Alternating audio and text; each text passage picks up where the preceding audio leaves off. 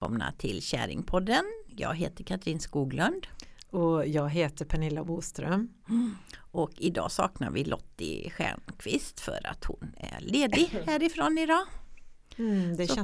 Det känns lite tomt utan dig, Lottie. Om du lyssnar på det här sen så ska du veta att vi saknar dig här i studion. Och jag måste säga att jag är jätteont i halsen idag så jag kommer vilja skorra när jag pratar, men det får vara så.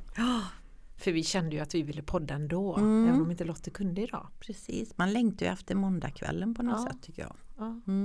Den här kreativiteten, eller man hamnar i något så här kreativt flöde när vi sitter här och man är öppen i det här kärleksspacet på något sätt. Precis. Tycker det är roligt.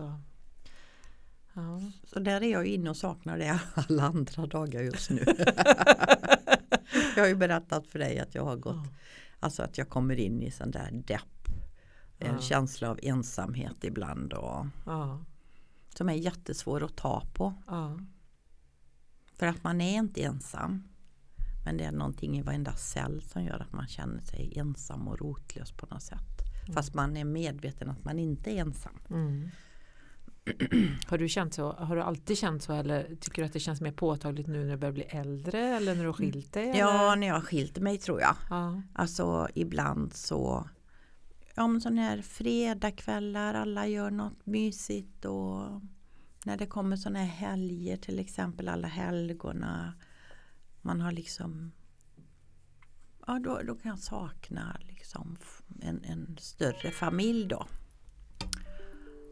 Och sen, när man vet att julen kommer så jag tycker det som alltid har haft så jättestora jular och allting. Och så är plötsligt händer någonting och så börjar alla åka kanske till sina barn och barnbarn på ett annat sätt. Och får de barn så vill de mer vara hemma och så här. Och det blir inte så som man haft det förut. Nej, och man kände mer som man var en del av något.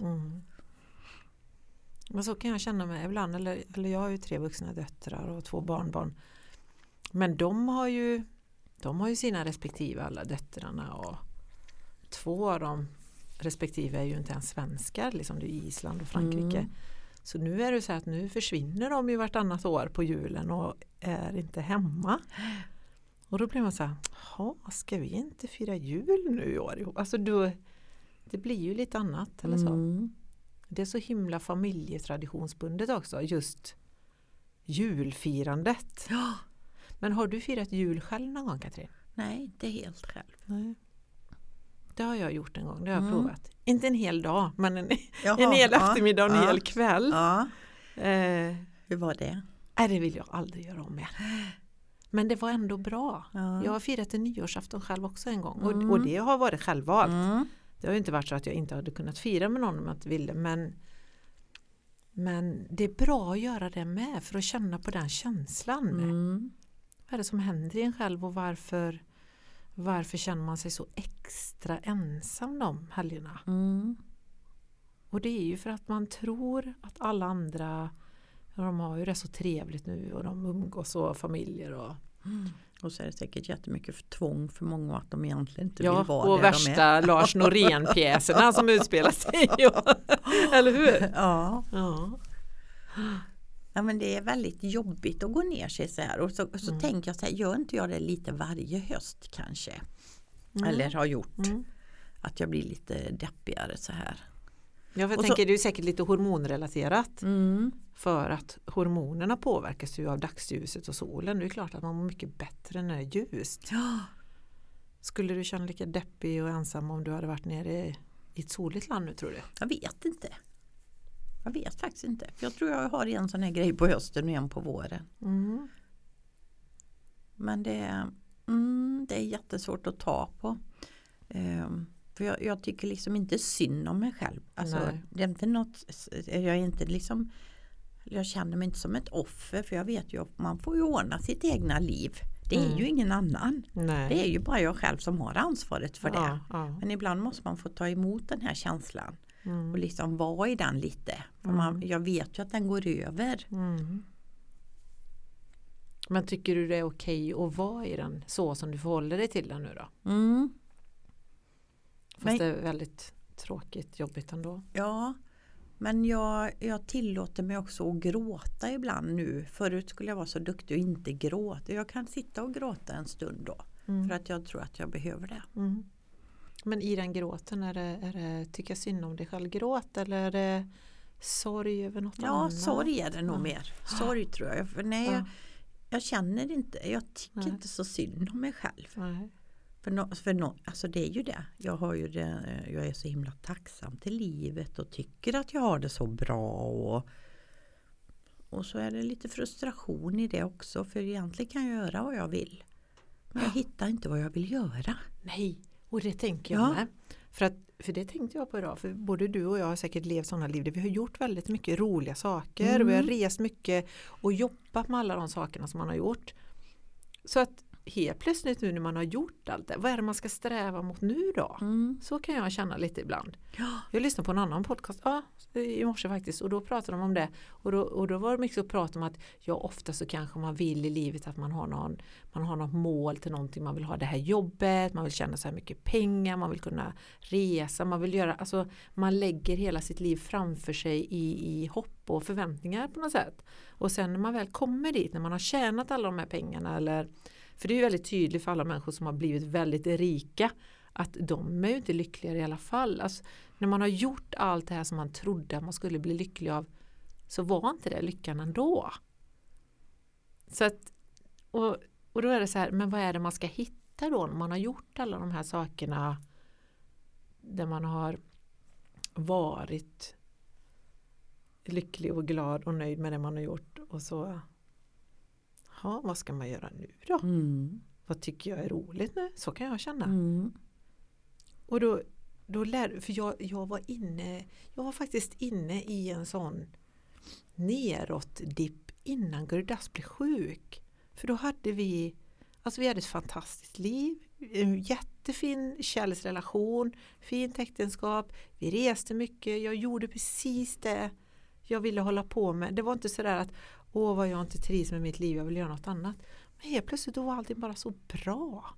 Det fanns liksom ingen strävan, ingen längtan till något annat, inget hopp om något annat. Och det gjorde mig ganska nere faktiskt. Och när han blev sjuk och gick bort, så insåg jag att det som då var det lite så här att nu, det var liksom det som är livet är att man ska vara tacksam över livet. Du är tacksam för varje ny dag. Precis. För det som kommer till en. Och sen för ett tag sedan så men sen har jag ändå varit ganska ner och deppig efter, eller deppig, jag vet inte, varit i en sorgebearbetning efter Gurdas när han gick bort. Det har ju pågått i ett par års tid liksom, som är helt naturliga processer, och där man vet att man får ju bara vara i den känslan och arbeta med det och ursäkta. Ja, det är och att man vet att det kommer inte vara så för alltid, men man måste ändå vara i processen på något sätt. Och sen efter när man börjar komma ur den processen lite, då har jag känt så här, men vad ska jag göra nu då? Vad ska mitt liv vara nu? Och då har jag saknat det här kreativa suget. Så det var ju det som var roligt när vi började podda. Ja, absolut. Att den kreativiteten och lusten kom tillbaka. Men så träffade jag en person för ett tag sedan som hade så mycket den här typen av kreativitet och hade så mycket annat i sig som väckte massa saker i mig från en längre tid tillbaka. Och alla de här sakerna som jag har gillat att göra innan, som jag tycker är roligt. Det bara vaknar mig. Så nu är plötsligt, nu har jag börjat få tillbaka livslusten även om det är höst. Och känner att wow, vad kul, nu kan jag göra vad som helst som jag är lite sugen på att göra. Men du känner, när du liksom... Nej, jag hittar ju inte riktigt vad jag vill göra. Nej, men det har inte jag heller gjort. Jag hittar inte vad jag vill exakt att bestämma för att nu ska jag hålla på med det här resten av mitt liv. För det gör man ju inte. Men det jag har hittat, det är min kreativa lust till att pröva nya saker som jag aldrig har prövat förut, fast som ändå lockar mig. Det är det som är roligt. Men jag skickar faktiskt in en intresseanmälan till en kurs idag. En 5 dagars skrivarkurs. För att jag har ju så mycket bilder liggande. Och då var det att man skulle skriva en självbiografi. Men det tänkte jag, hon ska ringa mig då. Men det är faktiskt en kvinna, jag hittade henne på nätet så det kom upp idag. Men jag har träffat henne på Mundekulla, väldigt härlig kvinna. Så jag tänkte, men det kanske är väldigt bra att gå en skrivarkurs liksom. För jag tycker det är kul att skriva. Och sen så skulle jag vilja dansa mer. Men jag vill inte gå på någon sån där som man ska dansa liv. Jag gillar ju frigörande dans. Och så kom jag på här att vi kan fråga Kim här på tåget om det finns någon lokal. Där man skulle kunna vara ett gäng kvinnor som träffas och dansa. Danssalen här, ja, eller? precis. Bara se när de är lediga. Tycker jag hade varit väldigt roligt. Och då tänker jag så alla de sakerna som kommer till en när man känner att det här skulle vara roligt, då ska man ju göra det. Ja, precis. För då ska man ju inte hindra sig. Du pratar ju lite också, fast det kanske inte var just i den här kontexten med kreativitet, men just det här att man inte ska kompromissa. I relationer pratar du ju om då framförallt. Men jag tänker kompromissa. Varför ska man ens kompromissa i livet med sina val? Det ska man ju inte. Antingen vill man eller så vill man inte. Nej, precis. Så. Ja, men eller hur? För ibland känner man sig sådär lite, men jag går med då. Fast man kanske inte har lust egentligen. Eller. Nej. Och det är ju en typ av kompromiss. Sen kan ju det bli rätt roligt ändå. Även om man inte känner kanske för att gå bort eller så. Men jag kan känna, det kan jag känna lite med att bo i en ganska liten stad som Borås. Eller jag bor ju ändå ute på landet i och för sig. Men det är ändå Borås som är den närmsta staden. Och det är ju väldigt begränsat vad man kan göra i Borås. Och utbudet här. Så jag har ju blivit så himla sugen på sista tiden. Bara, nej, men jag vill nog bo i New York nu några år. Eller du vet, flytta till något ställe där det händer mycket saker. Det är mycket olika typer av kulturer. Mycket människor. Och man kan välja lite och man kan ta del av massa saker. Jag är jättesugen på det. Vi pratade ju idag så att vi skulle bo i New York också några år. Men det hann vi ju inte riktigt. Men så känner livet, det vill jag inte. Jag vill inte sitta på landet här ute hela mitt liv. Nej, men det är det jag sitter också. Jag brukar säga att jag sitter på min baktrappa hemma. Ja. Vill du sitta där tror du? Nej, men jag vet ju inte vad jag vill göra. Nej. Och jag har ju älskat, när du säger New York, jag har verkligen älskat New York. Och när jag hade mitt förhållande så pratade vi om när han var pensionär och jag jobbade då som konstnär. Så kunde vi åka dit och hyrt en lägenhet i 3 månader och liksom sådär. Ja. Men jag är ju lite fegig så. Alltså jag är ju inte då så, nej men jag drar till New York i 3 månader nu. Jaha, nej men det skulle jag ju kunna göra. Nästan. För egentligen, eller det som hindrar en lite då, det är ju barnen och barnbarnen. Och jag har ju min katt faktiskt. Ja. Men en katt kan man väl ta med sig, eller? Ska han sitta i karantän då 3 månader så jag ska åka hem? Ja, du ska åka hem och ha det 3 månaders karantän och det är ju inte så bra. Kanske. Nej men då tänker jag så här, då ska man ju, om man känner att man vill göra det, då ska man ju göra det. Vad är det som gör att man hindrar sig själv till att man inte gör det? Tänker jag. Är det katten då? Eller är det att man inte vågar? Eller är det barnbarnen? Eller? Men jag tror jag blir ju... Jag måste ju hitta det att jag är liksom lycklig med mig själv. Jag tror att jag till New York så kommer jag känna likadant. Ja, men kommer man... Alltså, för jag tänker så här, för det har vi ju gjort i många år, jobbat mycket ju med och haft mycket sådana här utbildningar och workshop och kurser med när det kommer människor från hela världen som har haft all den här framgången och fått allting de har velat, som också har tjänat väldigt mycket pengar och inte är lyckliga ändå. Det är ju de människorna vi har träffat väldigt mycket. Och det är ju en sak, tänker jag, om man åker någon annanstans för att fly från där man är. Eller så kan man ta ett medvetet val att nej men jag vill åka dit för jag vill uppleva de här sakerna. För det finns kanske inte det utbudet just här. Så, och det är inte det att, för någonstans så tror man ju alltid att gräset är grönare på andra sidan, eller om jag bara gör det så blir jag lyckligare. Det är inte det jag pratar om. För jag känner mig inte särskilt olycklig egentligen. Jag känner mig väldigt lycklig och tacksam som människa. Och tycker att livet är ju fantastiskt och det har kommit väldigt mycket saker till en i livet som jag är oerhört tacksam över. Och varje ny dag är jag ju tacksam för nya saker. Men jag saknar, du vet, de här roliga sakerna att göra. Mm. Eller som vi pratade om när Maria Bailey var här. Ja. Bara, nej men nu åker vi till Marocko så fyller vi en container. Eller du vet, om man är lite mer spontan liksom, i sin kreativitet. Ja. Och där känner jag att där kan det vara lätt att fastna om man börjar bli lite så här, vad det var tråkigt nu. Ja, men jag är lite uttråkad. Ja. Uttråkad, ja. Det är därför man Jag behöver går göra där i kreativa, mitt hus. roliga Ja. saker. Ja. Mm. Men det var ju som du sa också, man skulle ha någon sån här konstnärskollektiv liksom. Ja, det tycker jag absolut. Ja. Vi ska kolla efter en studio. Mm. Så är det någon som lyssnar på den här podden som är sugna på att vara med och hyra en sån här cool, stor konstnärsstudio. Det vi också kan ha poddrum i kanske. Vad sa du? Vi kan ha ett poddrum i. Vi kan starta lite massa olika poddar. Ja.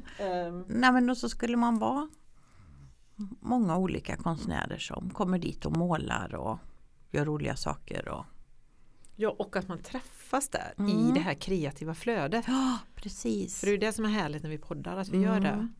Men då kommer vi in på en annan sak, och det är ju också det här med ensamheten som kan uppstå idag. Ja. För att man har det finns väl många olika typer av communities kanske, men vi är inte så bra på att bygga communities utanför nätet, tror jag. Är vi det? Nej, det tror jag inte. Om inte man går på målarkurs då, eller om man går och tränar något, eller men just när man träffas och umgås och har roligt ihop och utbyter massa kreativa. Det har ju försvunnit lite där med att umgås också, eller komma hem och knacka på dörren och ta en fika och sitta och chatta lite. Det är ju inte så ofta. Det händer ju inte så ofta längre. Det är jättemycket spontana grejer. Nej.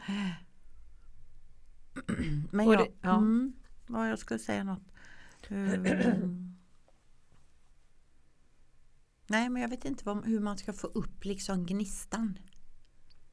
Nej, men jag tänker så här, det känner jag att jag får upp gnistan när jag är med andra kreativa människor. Ja, precis. Det är det jag saknar. Jag känner så här, bara man får vara i det kreativa flödet. För man känner att man är så själv i det och vill vara i det. Men det är väldigt svårt, tycker jag, att vara i det kreativa flödet och komma kanske till en arbetsplats eller någonting där alla bara är där man bara är där för att längta hem till klockan blir 5 igen. Liksom. Ja, precis. Var är kreativiteten? Var är glädjen i det vi gör? Eller? Ja, men det kände jag ju när jag jobbade på skolan. Så fick jag ju en annan typ av kreativitet. Fast då blev man ju tröttare, så jag orkade ju inte gå hem och måla när jag kom hem. Nej.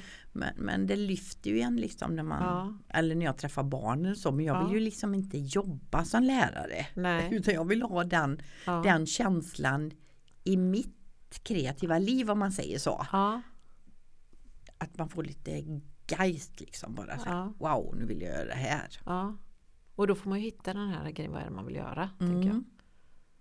För det var det jag skulle säga, för det är så lätt, tror jag, idag att hamna i sin ensamhet hemma, för att vi umgås så himla mycket på sociala medier idag. Ja, vi umgås inte fysiskt och träffar varandra och sitter och pratar eller utbyter tankar och idéer eller har filosofiska stunder där man sitter och, jag älskar att sitta och filosofera med människor, vet så här.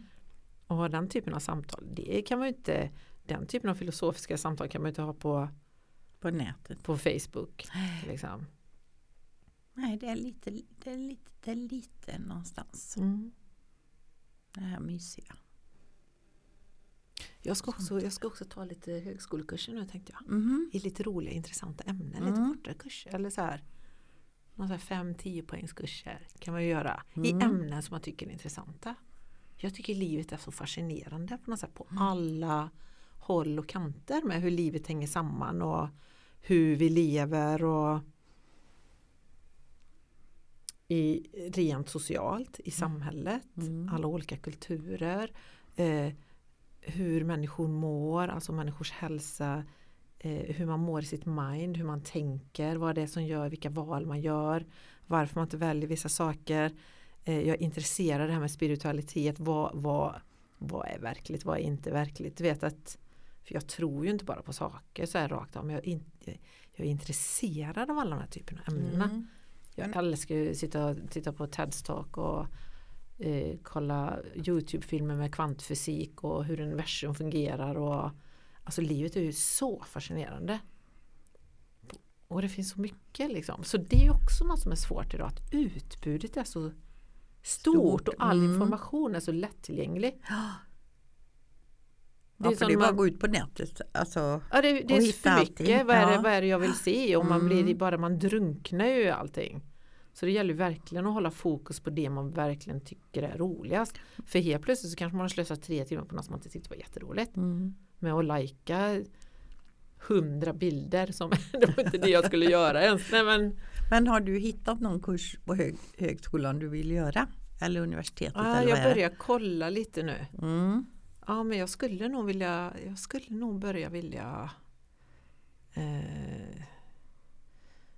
någon form, någon filosofi, något pedagogik eller någonting, eller så tänker jag matematik, kvantfysik, biologi, alltså kemi, jag tycker det är intressant, allt sånt. Okej, det finns inte i min värld.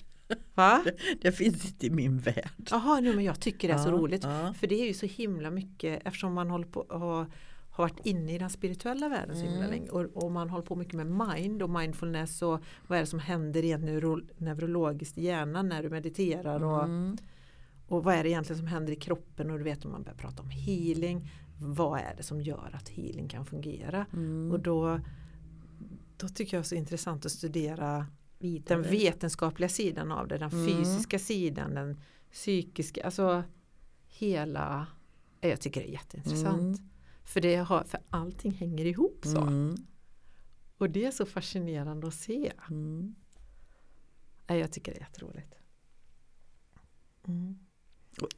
Och jag är mer så här, ja men det fungerar ju. Och då jo, men det gör så det. är jag liksom nöjd med det. Alltså förstår du? Ja. Och jag har nog alltid varit lite sådär. Ja. Jo, men så var jag också ett tag. Jag har inte varit så förr, men ett tag blev jag sån. När vi höll på så mycket många år så bara, ja men det fungerar, man vet ju redan. Alltså man visste redan svaren på de här sakerna och man vet att det funkar. Ja, men nu vill du veta lite vad. Nej, men det är roligt ändå. Det är roligt att ha mer av den vetenskapliga, för det är ju ingen som vet än idag. Inte ens de mest framstående kvantfysikerna i världen idag. Det är alltid bara baserat på olika teorier och andra tidigare olika filosofers studier liksom. Om vad livet egentligen är och varför vi är här och det råder så mycket delade meningar om det. Och jag tänker ju det är it's all about love. Ja. Jag tror det. Ja. Nej, men jag tror det. Att det är det, bortom all den här ensamheten och all, du vet, depressionen eller höstdepressionen så här. Ja, men det är ju att man inte har någon nära, att man inte är i kärlek eller man har en som lägger handen på en eller man bara, att man är det lite villkorslöst för varandra. Och det tror jag också för min del nu, så tror jag att jag saknar någon. Alltså bara det där mysiga en lördag morgon, gå upp och göra lite kaffe. Alltså, och bara sätta fram till någon annan. Och det är jättemysigt, som när Diana bodde över hos mig eller Maria har bott över. Alltså, då anstränger man sig lite mer för någon. Eller någon anstränger sig för mig. Och det är liksom, och då kan jag känna att då lever jag upp så där mer. Så jag tror det är den saknaden, inte bara få utan väldigt mycket ge också i en relation eller sådär, att man. Jo, nej, men det är ju det, för det är ju givandet som blir det fina. Att man har någon som man kan bry sig om. Men saknar du inte, jag tänker så här, för det, alltså det är ju inte det att jag inte kan leva utan det, men det är ändå mysigt att ha någon nära så. Jo, men jag tror för först efter skilsmässan då kände jag så här, nej men aldrig mer någon, för det var så mycket bråk och tråkigheter och otrohet och liksom så här bara, nej jag vill inte, aldrig mer liksom så här. Nej. Men nu har ju det gått 5 år och nu börjar jag känna att, och jag har utvecklat så mycket i mig själv och lärt mig vara så mycket ensam och liksom jag vet att jag klarar mig själv, alltså jag behöver inte ha någon oro för någonting. Och då kan jag känna mer att nu har jag börjat sakna. Jag har inte gjort det innan alls. Nej. Absolut, jag ville verkligen inte leva i någon relation. Men nu tycker jag, jag vill ge någonting och få någonting och ha en sån där. Nu har jag gått på Lottis kurser här, hel relation. Och, ja, för då och pratade du ju om det, att då ska man inte kompromissa. Var det det ni hade pratat om igår? Precis, och vad är det då, att man inte ska kompromissa? Nej, men det är att man ska få vara den människan man är. Ja. Och liksom att, ja men... Och då kom vi in liksom, så var en som sa, men jag vill inte ha någon ishockeykille och alltså sådär då. Ja, men då kan ju du gå på yoga när han gör sin ishockey. Alltså sådana där grejer att man lever i, det här vill jag göra och det här vill, men vi har varandra och vi älskar varandra och sådär.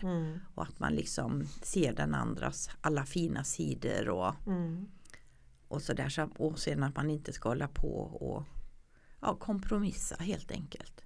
Man gör ju det ofta i en relation. Ja, men jag gör väl det då, eller... Jo, precis. För jag hade ju en liten kort relation för ett tag sedan med en man. Och då märkte jag att jag gjorde det.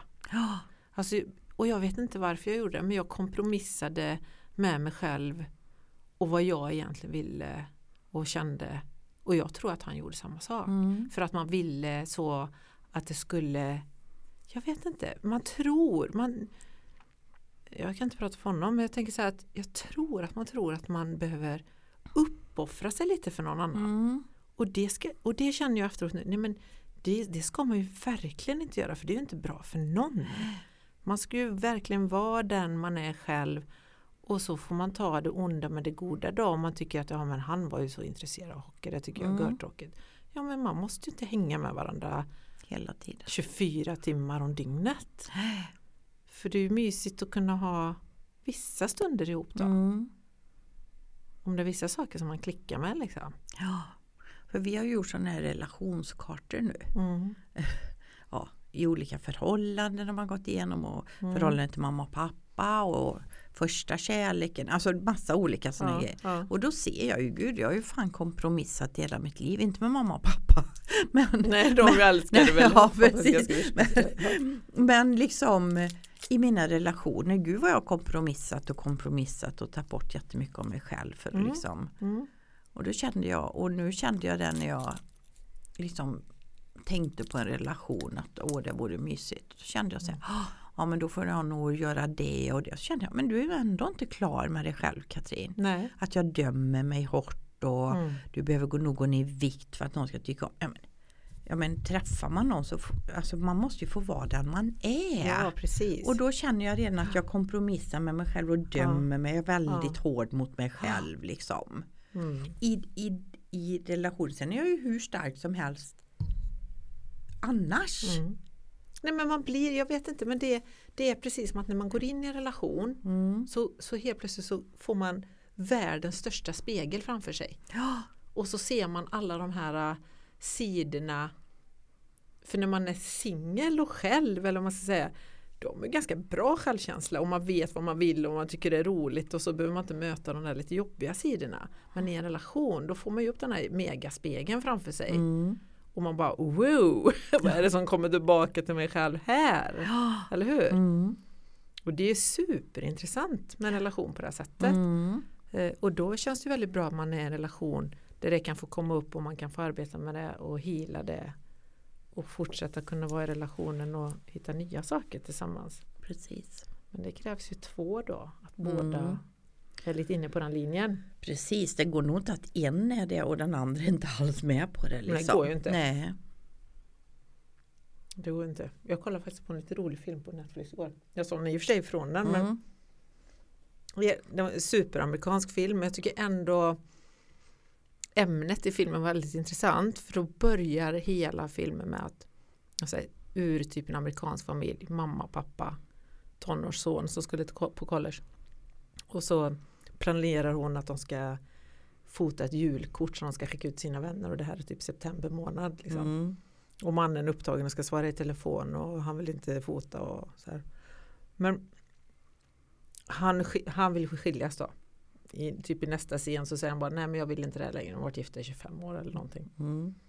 Jag känner ingen kärlek till dig längre heller. Och så bara han packar sina väskor och drar typ. Och så står hon där och bara, what? Du vill inte ens prata med mig, vad är det som händer här? Ja, men han drar i alla fall. Och då blir hon så här, men vad har jag gjort i de här 20 åren? Man har ställt upp på honom, på hans företag. Servat i hemmet, familjen, barnen. Det där man gör som kvinna, så är den här björntjänsten. Att man offrar sig själv för äktenskapet, för mannen och för allt det här. Sen så sticker hon ju iväg typ till Kenya, och för hon firar deras andra smekmånads celebration själv då, utan honom, och då träffar hon ju någon annan där. Och då hamnar hon ute på någonstans där de tar hand om elefanter, för hon är ju veterinär då till och med. Så då börjar hon komma tillbaka till sitt gamla liv och det hon brinner för och det hon tycker är roligt. Att hon hittar tillbaka till sig själv i skilsmässan.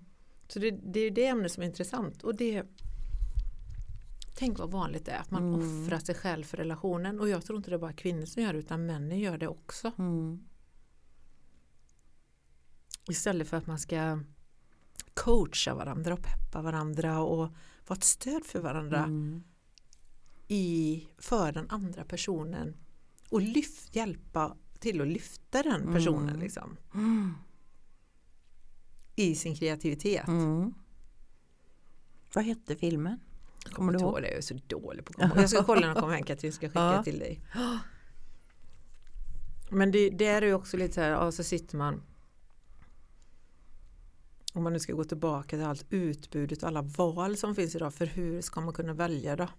För det är ju för många val idag. Det är som man sitter framför Netflix och så bläddrar man och bläddrar. Vad ska jag titta på?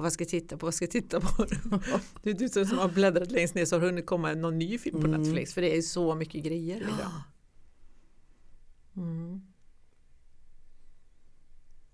Men det här med just att offra sig så i relationer. Jag tror min mamma och pappa har jag ju som ett väldigt bra exempel på det. Alltså de träffades ju mycket, men mamma gjorde sina grejer och pappa gjorde sina grejer. Och sen när de träffades så var det liksom mysigt med det. Men han ville inte gå med på vissa saker, då kunde hon tycka det var lite tråkigt. Men han sa, men går du som tycker det är kul liksom. Ja, precis. Att man unnar varandra sådana saker. Ja, för det tänker jag lite den ultimata, om det nu finns en ultimat relation. Men jag tänker att man ska ha sina egna, man gör det man tycker är roligt själv, men man måste ha några gemensamma beröringspunkter där man möts också i relationen. Och där man tycker det är mysigt och man behöver ha någonstans att landa i vardagen liksom. Och att man är intresserad av varandras grejer. Alltså, ja, eller hur? Och tycker vad den andra gör. Men jag tror de hade en helig relation, fast det var nog min pappa som var helig. Alltså. Han ville aldrig bråka eller liksom, han valde alltid att se det fina.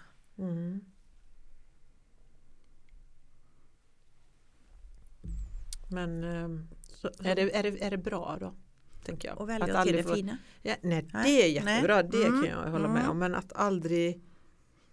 om man aldrig bråkar eller aldrig tar en konflikt, eller det beror på om man har konflikter. Man kunde ju säga ifrån alltså sådär och diskutera och sådär, men han klankar aldrig ner eller... Nej, det är fina egenskaper. Ja. Att nu är du sån här och gud vad du är. Aldrig så. Nej. Utan han kunde säga, nej men jag håller inte med, eller nej men det tycker inte jag, men det var liksom inte så att hon hade fel då. Nej. Utan det var bara att inte han tyckte så. Nej, precis, för man kan ju inte... Men då är det ofta att man klankar på varandra också. Ja, men du är ju så jädra dum, eller du fattar ju ingenting. Eller så, det var aldrig något sånt. Nej. Som jag hade mycket i min relation. Ja, för jag tänkte precis fråga, hade ni det så? Ja, det var mycket. Och det största misstaget jag gjorde, kan jag ju säga, det var att jag började bli likadan. För jag tänkte att jag vill inte liksom kompromissa då. Jag vill liksom inte vara den som tar allt, utan jag börjar bli likadan tillbaka, och det blir ju liksom aldrig bra. Nej, Nej, för är man i en sån relation och båda blir sådana, då funkar det ju verkligen Nej. inte. Sen kan man ju vara i en sån relation där den ena bara är så. Då krävs det ju att den andra bara viker sig hela tiden. Och det är väl ganska vanligt med kanske, eller? I relationer. Ja. Kanske också en av anledningarna till att många relationer fungerar. För att den offrar sig själv för mycket på något sätt. Precis. Nej, men jag tänker på när Guridas min relation så var det inte, det var aldrig så. Det var aldrig något nedklankande eller nej. Ja, det var det är rätt väldigt enkelt faktiskt. dränerande när man liksom är. Ja, verkligen. Eller blir behandlad så på något sätt. Och så tänker jag, när man nu ska gå tillbaka där du pratar om att men nu är det så tråkigt och du är så nere och du vet inte vad du vill göra och sådär, men och hitta tillbaka till det. För jag tänker, för livet, för det är ju också så att bara för att man hittar någon ny rolig sak så blir ju inte livet perfekt och tjuhu, bara för att man har hittat den saken och gör den saken sen. Det är ju lite det här att leva lite i det här kreativiteten och tänka och fundera och kreera och hoppas på nya saker, och sen när de sakerna har skett, då är man ju någon annanstans. Har inte du, sån är jag i mina kreativa processer i alla fall. Så man tänker ut saker, det här vill jag göra, och så gör man det. Sen när man har gjort det så då står man ju inte kvar där längre, för man är ju redan i nästa kreativa process. Eller jag är det i alla fall. Eller hur är du när du skapar, Katrin? Nej, men då kan jag ju skapa jättemycket i några veckor och sen så är det bara över. Men sen när du har skapat klart, när du har gjort det här, när du har varit i din kreativa process, då är man ju inte kvar i det. För då kanske man redan är på något nytt projekt eller känner du dig bara tom då? Eller? Nej, men då kan jag inte känna att jag vill göra mer fast jag inte har inspirationen. Eller det blir liksom inget gjort. Nej. Jag behöver nog mycket mer rutiner i mitt liv. Alltså på något sätt. Jag har ju inga rutiner. Jag har aldrig haft rutiner. När jag jobbar såklart. Alltså när man har så här 8-5 jobb. Då har man ju mer rutiner så. Men jag är jättebra på att gå upp och tänka, nu ska jag gå ut och gå. Men då gör jag inte det, för att katten lagt sig i knät. Och så helt plötsligt några timmar gått. Och det mår du inte bra? Nej, jag mår ju bra av att träffa andra människor och bli och vara i kreativitet. Men jag behöver kreativa människor runt mig. Men det är någonting som jag gör för jag känner att jag måste peppa mig själv hela tiden eller coacha mig själv eller lite, och jag mår ju bra när jag har vissa rutiner. Som exempelvis att vara noga med att försöka äta bra mat. Generellt att inte liksom, sen måste inte det vara på exakt fasta tider, men jag är ändå så här med på morgonen, men då vill jag inte äta så mycket, då vill jag ha de här grejerna för att komma igång. Men jag går ju alltid ut på en morgonpromenad. Och så går jag ganska snabbt i en halvtimme så jag får frisk luft. Och så lyssnar jag på ett jättekul poddavsnitt. Liksom, eller någon podcast. Ja, det är kanske det jag ska göra. Som är väldigt coachande. Oftast amerikanska. För det är så mycket roliga. Det finns så mycket mer på något sätt. Och jag längtar, vet när jag vaknar på morgonen. Ja, nu ska jag upp. Och så liksom på med träningskläderna och så ut och gå frisk luft. Och så lurar i öronen och så går jag raskt. Och så har man gjort en halvtimme. Och så kommer man in och du vet, man duschar och dricker klart sitt kaffe och äter något litet på vägen. Och sen åker till jobbet och så fortsätter jag lyssna på podcasten i bilen kanske. Och sen in på kontoret. Eftersom jag är på ett kontor nu och jobbar just nu i mitt liv. Och då är du igång med andra kreativa processer på jobbet här. Men det är så himla skönt på något sätt. Och så lite att ha samma på kvällen, lite de rutinerna. Att man ser till att man går och lägger sig tid så man får bra sömn på natten. För sover jag dåligt så är hela dagen förstörd efter. Och det är inte så lätt att sova bra när man börjar komma i våran ålder med hormoner i kroppen. Och Men jag sover bra, det gör jag. Ja, det gör du. Var glad för det. Ja, är jag bara hemma. Men bor jag borta så är det lite si och sova. Men är jag bara hemma stensover. Ja, det är ju fantastiskt bra. Men då kan jag ju vakna, va? För jag måste ju inte gå upp då. Jag måste ju inte gå upp, va? Nej. Och då börjar jag titta lite på internet. Det är det sämsta man kan göra. Den går ju gått 1,5 timme ibland. Ja. Ju liksom bara ligga där och istället för att bara gå upp, som du säger, ta på med kläderna och ut och gå en halvtimme och lyssna på en podd. Jag ska försöka ta efter detta, Pernilla. Men det är bra, jag tror att det är bra. Det passar inte alla, för alla är olika och man har sina olika rutiner. Men jag tror att för min del har det sämsta varit, för jag har ju testat alla olika alternativ i livet. Förr i tiden gick jag ju upp väldigt tidigt på morgonen med soluppgången liksom. Och då åkte jag ju ner till sjön, eftersom jag bor nära sjön. Körde sån här ishnan, man smörjer hela kroppen med mandelolja, bada iskallt i sjön. Liksom. Från maj till september gjorde det varje morgon. Eller så duschar man iskallt på vintern. För då kommer ju verkligen energin igång och blodkropparna i kroppen och man stärker sitt immunförsvar och så. Och sen så satte jag mig och yoga och meditera. Tog 1,5 timme ungefär. Sen gick jag ut och gick 5 kilometer. Det gjorde jag varenda morgon innan jag träffade Gurdas. Det var mina morgonrutiner under ett par år. Jag mådde fantastiskt bra där, för då hade man gjort hela det. Sen hade man hela dagen. Man hade rensat sitt mind från all skit. Liksom. För meditera är ju som en tvättmaskin för hjärnan, brukar jag säga. Det är en ganska bra beskrivning. Man rensar det. Och du har varit ute, du har rört på kroppen, fått igång blodcirkulation, fått mycket frisk luft och allting. Men då var ju klockan 9:30 sen. Men då hade man ändå hela dagen framför sig. Och då hade man inte så mycket ångest över att man inte hade fått gjort någonting. För man fick igång hela systemet. Men sen i perioder då så har man ju fastnat i... Ja, jag vet, en sommar blev det så här. För då hade jag ju de här bra vanorna. Och så råkade jag fråga någon yogalärare som jag hade. Som en ganska stor yogalärare också i världen. Det var innan jag träffade Gurdas. Vad ska man egentligen, du vet, man hade de här frågorna, vad ska man göra för att bli riktigt yoga egentligen? Och det var så här, ja men du ska meditera, så ska du sitta och göra Ekankar, det är en lång meditation som tar 2,5 timmar, man kan göra den 2,5 timmar. Gör den 2,5 timmar varje morgon i 40 dagar. Okej, då ska jag göra det, för jag var ju så taggad på det. Och så det var efter en av våra utbildningshelger när vi gick våra utbildningar. Så kom jag hem och då var det en vecka innan midsommar. Och det var så här, men vänta lite nu. Hur ska jag göra? Jag kan inte göra meditation 2,5 timmar när det var midsommarafton. Ja, men då kan inte jag fira midsommar då. Nej, det går ju inte. Du vet, då fick jag alla de här ursäkterna. Och den sommaren slutade med att jag slutade yoga. Jag slutade meditera. Jag började dricka mycket, inte mycket alkohol, men började vara med som vanliga människor generellt. Där så här, man festar, man dricker alkohol, man dricker lite vin, man röker lite cigaretter, man äter lite skitmat. Och helt plötsligt var jag inne i den svängen hela sommaren. Jag tappade allt på grund av det.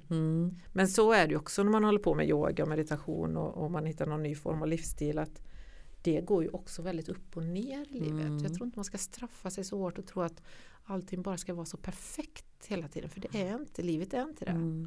Orkar man inte ibland eller vill, så gör man inte det. Och allting går i vågor. Men när jag får de här perioderna där jag har börjat, för jag har gjort det här med, du vet, man vaknar och så har man telefonen där. Och helt plötsligt surfar man på nätet, man läser sina mejl, man kollar lite nyheter. Och man blir bara fast där ute i ett par timmar innan man går upp i sängen.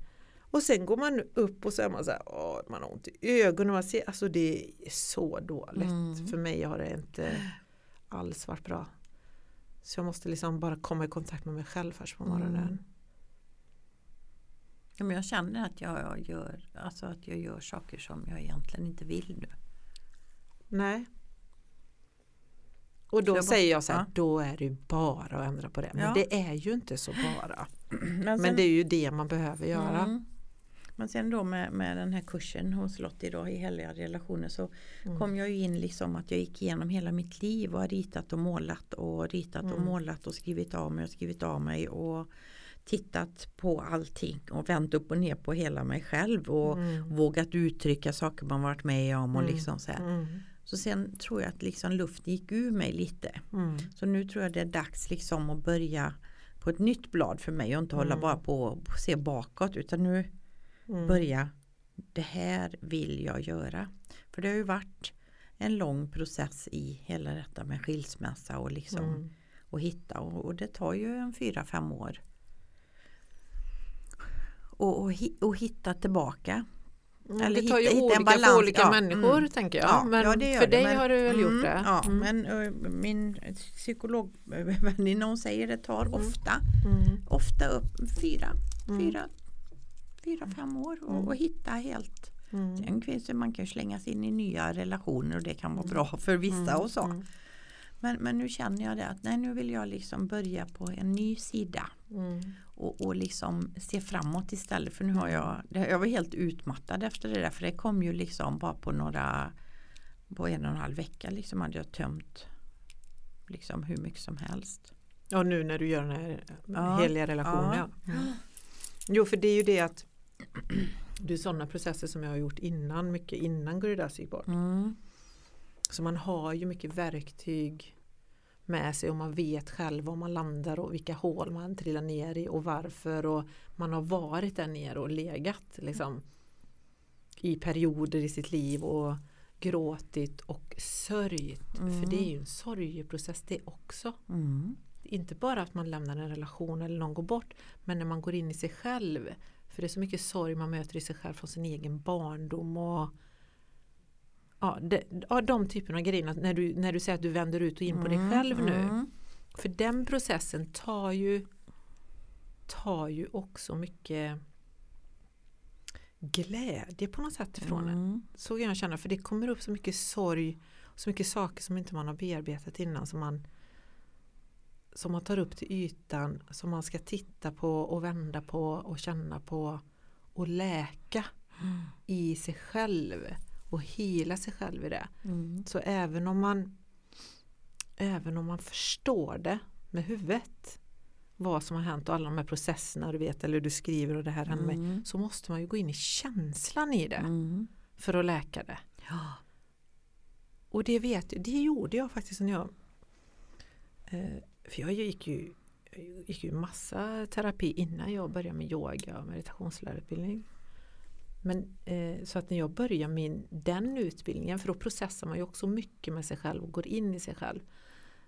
Och jag känner att jag hade ju väldigt mycket gratis med mig, för jag har gått i terapi i många år.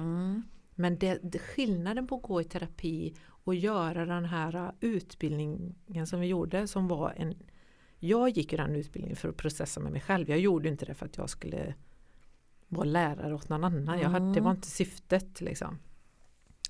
Så när man hamnade i den utbildningen och började processa med sig själv där, då började jag, för i terapin så förstår man mycket med huvudet. Och sen så gråter man mycket och man försöker liksom att läka sig själv, men någonstans så hittar man ändå inte läkningsprocessen i det.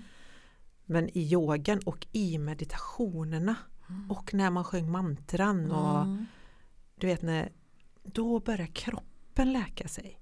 Det var precis som att allt det jag hade förstått innan med hjärnan och försökt ta till mig känslomässigt bara landade i hjärtat. Och det kom så mycket gråt och så mycket tårar, och det gör ju, du märkte på våra retreat, alltså de meditationen är ju kraftfulla. Ja, verkligen. Det är ju liksom och det blir extra kraftfullt, tänker jag, att jobba med den typen av meditationer om man aldrig har jobbat med sig själv innan. För då fattar man ju ingenting om vad som händer kanske. Så att jag var tacksam för att jag hade många år av terapi bakom mig innan jag... Men jag känner, det var ju många av dem som var med som faktiskt har gått på yoga i många år. Men som ändå reagerade jättekraftfullt och tyckte det var fantastiskt, vilket jag tyckte det var så annorlunda. Att deras kroppar och mindet liksom. Men det är det med kundalini-yogan då som vi gjorde där.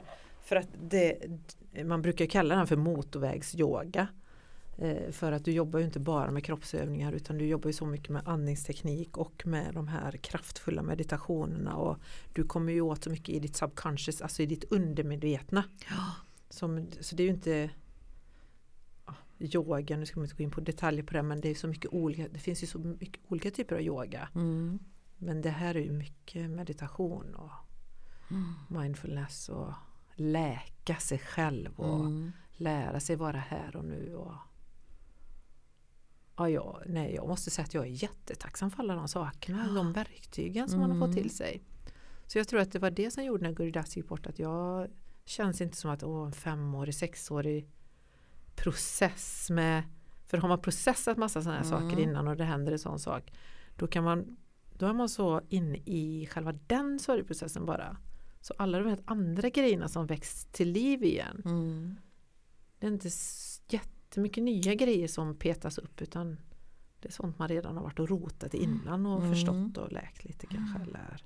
Men jag kände att de sista åren, tror jag, när jag var i relation och jag var på alla retreater och gjorde jättemycket olika typer av yoga och meditationer och så, då bearbetade jag nog mycket mer det jag var i då. Ja, i min relation. Liksom. Ja, i din relation, ja precis. Så när det är inte med så mycket i den här boken jag har gjort nu, alltså så, utan det är andra relationer jag har haft innan. Ja, men det är ju du, det är ju din egen process i dig själv du gör precis, nu. Precis. Ja. Och det är det jag menar, att det är ju en sak att hålla på med en relation som man är i och hur man förhåller sig till den. Men om man verkligen ska läka sig själv och förstå alla sammanhang, då måste man ju gå in i sig själv och göra sina egna processer generellt. Och det är ju inte konstigt heller, för det är mycket sorg i det. För mig var det i alla fall. Mycket sorg och mycket läkning och det låter som att jag sitter här och är färdig, och det är absolut inte, för vi brukar ju säga det, att det är som att skala av en lök. Ja, och så trodde man att nu har jag nått det innersta lilla skalet här, men icke då. Så råkar man på en ny situation i livet och så minsann var det lite mer att skala av. Jag tror man blir aldrig klar så länge man är här. Men jag hörde så himla bra grej i en av mina coachpoddar. Men, och det är också så här att, för man kommer alltid ha problem i livet och obstacles, alltså hinder på vägen. För livet är så. Livet är inte att glida på en räkmacka. Och det handlar ju mycket om hur man hanterar situationen när man ligger ner, när man är där nere. Vad man har för typ av verktyg att jobba med. Men också då, som jag hörde i den här podcasten som jag tyckte var så bra ändå beskrivet. Problem kommer man alltid ha, men man kan välja vilka problem man vill ha. Eller hur? Ja. Vilka problem, om jag nu ändå ska hålla på och ha massa problem i livet, för det kommer alla människor ha. Vilka problem är det jag vill ödsla tid på? Så då tänkte jag så här, man vill ju inte ödsla tid på problem som man aldrig löser. Nej. Utan då vill man ju lösa dem, och så nästa gång man får ett problem så vill man ju ha ett lite mer utmanande problem som är lite intressantare att ta tag i.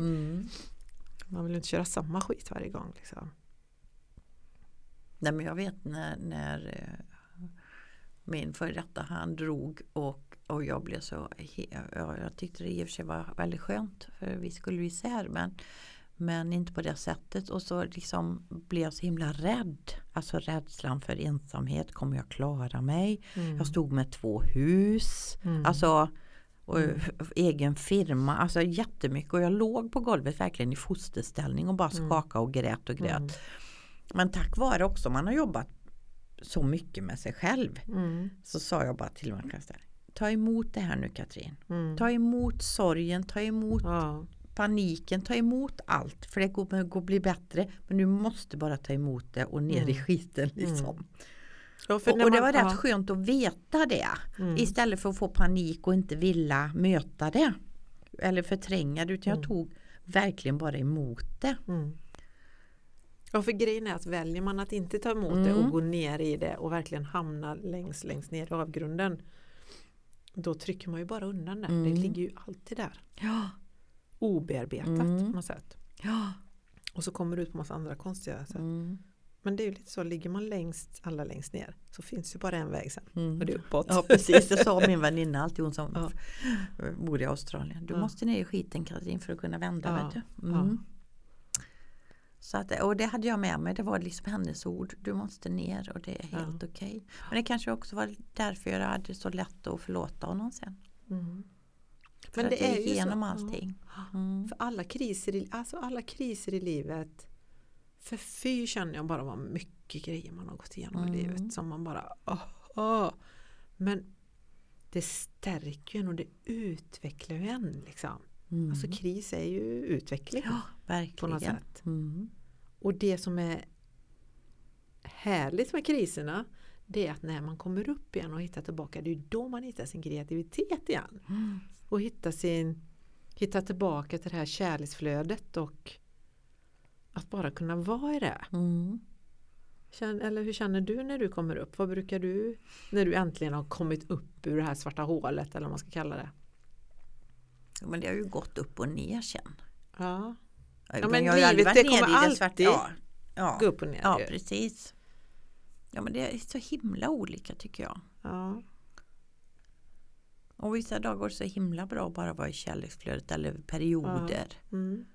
Och så brakar man ner lite eller bara glömmer av det ibland. Man kommer in i något gammalt mönster. Men det är ju mindet där. Och ens egna tankar. För det är ju där man kan liksom jobba med sig själv mycket. Med ens egna tankeprocesser och tankemönster.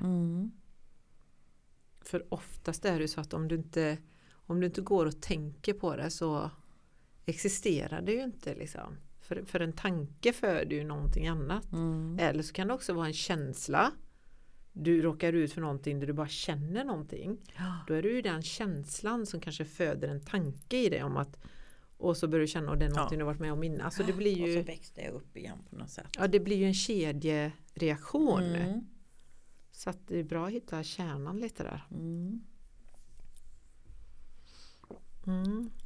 Men jag tycker det är intressant nu och jag kände ju det när vi hade den här Zoom-mötet igår också hela relationen att men jag måste liksom börja på ett vitt blad nu. Jag har jobbat så mycket, nu vill jag inte...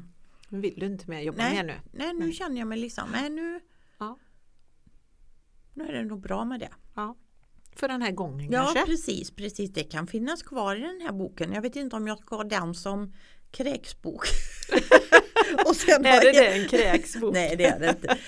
Men en bearbetningsbok så kanske jag ska ha en där det bara är liksom framåt så att inte jag har samma sak i samma bok. Nej. Utan jag kanske ska börja på en helt ny bok som bara är liksom kärlek till mig själv och liksom den biten. Och så när det kommer något sånt där igen så får jag skriva i den andra boken och rita mina bilder och... Men kan det inte vara fint, tänker jag då, i den här processen med din kräksbok som du kallar det, som är alla de här jobbiga sidorna där det är mycket sorg och processer och så här. Kan inte det vara fint att titta och ha en översikt på det och se och känna mycket kärlek där? Och känna, alltså se det med kärleksfulla Katrin på allt det som man har gått igenom. För det är ju lite så... Ja, som min terapeut har sagt många gånger, som jag gick hos många år, att man kan trösta barnet i sig själv som vuxen, för man är en vuxen människa idag. Och så kan man som vuxen gå in och trösta barnet i sig själv. Ja, men jag har ju en väninna som är terapeut och hon sa det, får jag titta i boken?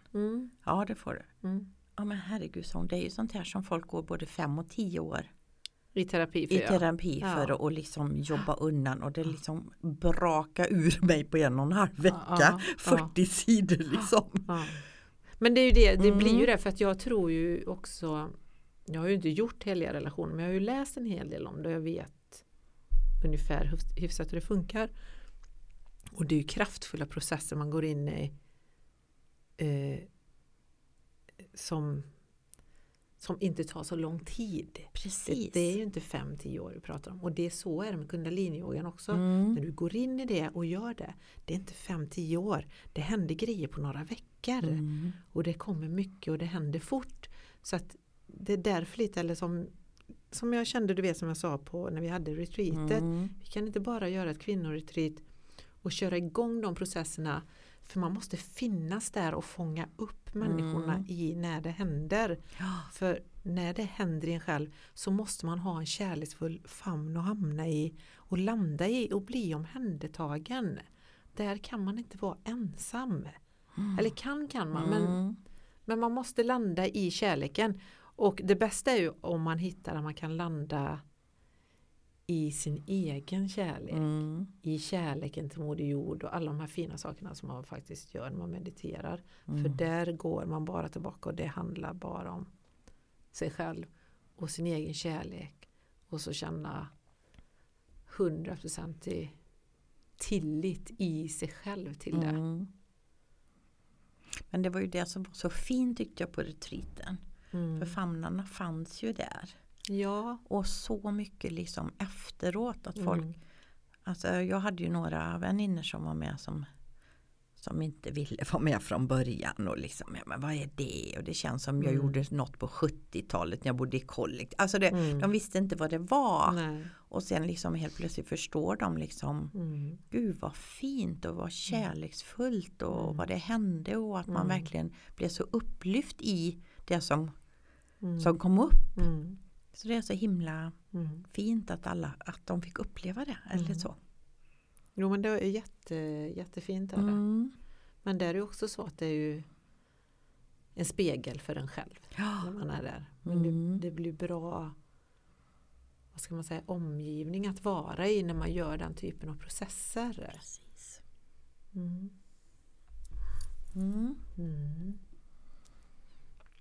Ja, har vi kommit fram till något på det här samtalet idag? Vi pratar just om ensamheten egentligen från början, va? Ja, men jag fick lite mer inspiration i alla fall. Fick du det? Ja, fick lite mer kraft och för det är det jag tänker, för det är så mycket ensamma människor idag. Och jag tänker alltså alla de här datingsidorna, alla singlar och man vill ha någon, alla vill ju ha någon. Varför vill man ha någon? Och vad är det man ska fylla hos varandra? Och vad är det som gör att man inte bara fortsätter att välja att leva själv då? Varför söker man så intensivt efter en partner? Fast alla söker väl olika saker, antar jag. Men, nu har jag aldrig varit inne på någon dejtingsida. Nej. Det har ju jag då. Jag tycker det är ganska intressant också. Inte bara för egen del för att hitta någon utan ur studiesynpunkt. För jag tycker det är intressant att titta på människor och mänskligheten och vad är det vi vill? Vad är det vi vill bortom allt det här? Vad vill vi bortom karriär, pengar? Vad är det vi söker egentligen? Och jag har bara kommit fram till att det är bara kärlek liksom. Ja. För när man tittar på saker överallt, eller alla sånger eller dikter, eller det är ju hela tiden en längtan. Om man kan kalla en längtan till Gud då, eller längtan till sig själv, eller längtan till det större, eller någonting helt inom sig själv. Men den här känslan, den här kraften, och för mig är det kärlek. Det är liksom för kärleken ljuset och det är healingen och det är det som får människor att må bra. Och mår man inte bra av kärlek, tänker jag, om man inte kan ta emot kärlek, för det är ju många som inte kan det eller som skyr det lite. Och då tänker jag, det beror ju på hur man kanske har blivit uppväxt då. Är man van med kärleksfull miljö eller är man inte det? Så att man söker ju kanske också sig till situationer där man känner igen sig själv. Men innerst inne så tror jag ändå på processen att ska man verkligen läka sig själv så är det med kärleken. Ja, det tror jag är... Ja, jag har fortfarande inte hittat något bättre. Vi kanske ska avsluta så. It's all bad love. Ja. Så vad ska vi ge för råd åt alla ensamma människor som inte känner någon kärlek och som känner sig ensamma i sina hus och på sina kammare och... Ja, man får ju hitta till sitt hjärta någonstans. Men det är svårt precis när man är där, när man känner sig ensam. Men jag tänker så här att man känner sig väldigt ensam och man känner sig deppig och det är ingenting som är roligt. Så att man någonstans försöker gräva fram att vad är det jag verkligen har tyckt varit roligt i livet? Vad är det jag känner att jag verkligen trivs? Du vet att tid och rum står stilla. Där man är i det här kreativa flödet. För alla människor har ju fått den känslan. Förmodligen någon gång någonstans. Att man försöker hitta till den känslan och försöka sig på att börja göra de sakerna igen. För vi har pratat om det innan, tror jag, en podd. Innan vi avslutar, var har du din sån känsla, Katrin? När står tid och rum stilla för dig? Alltså när är du bara i nuet?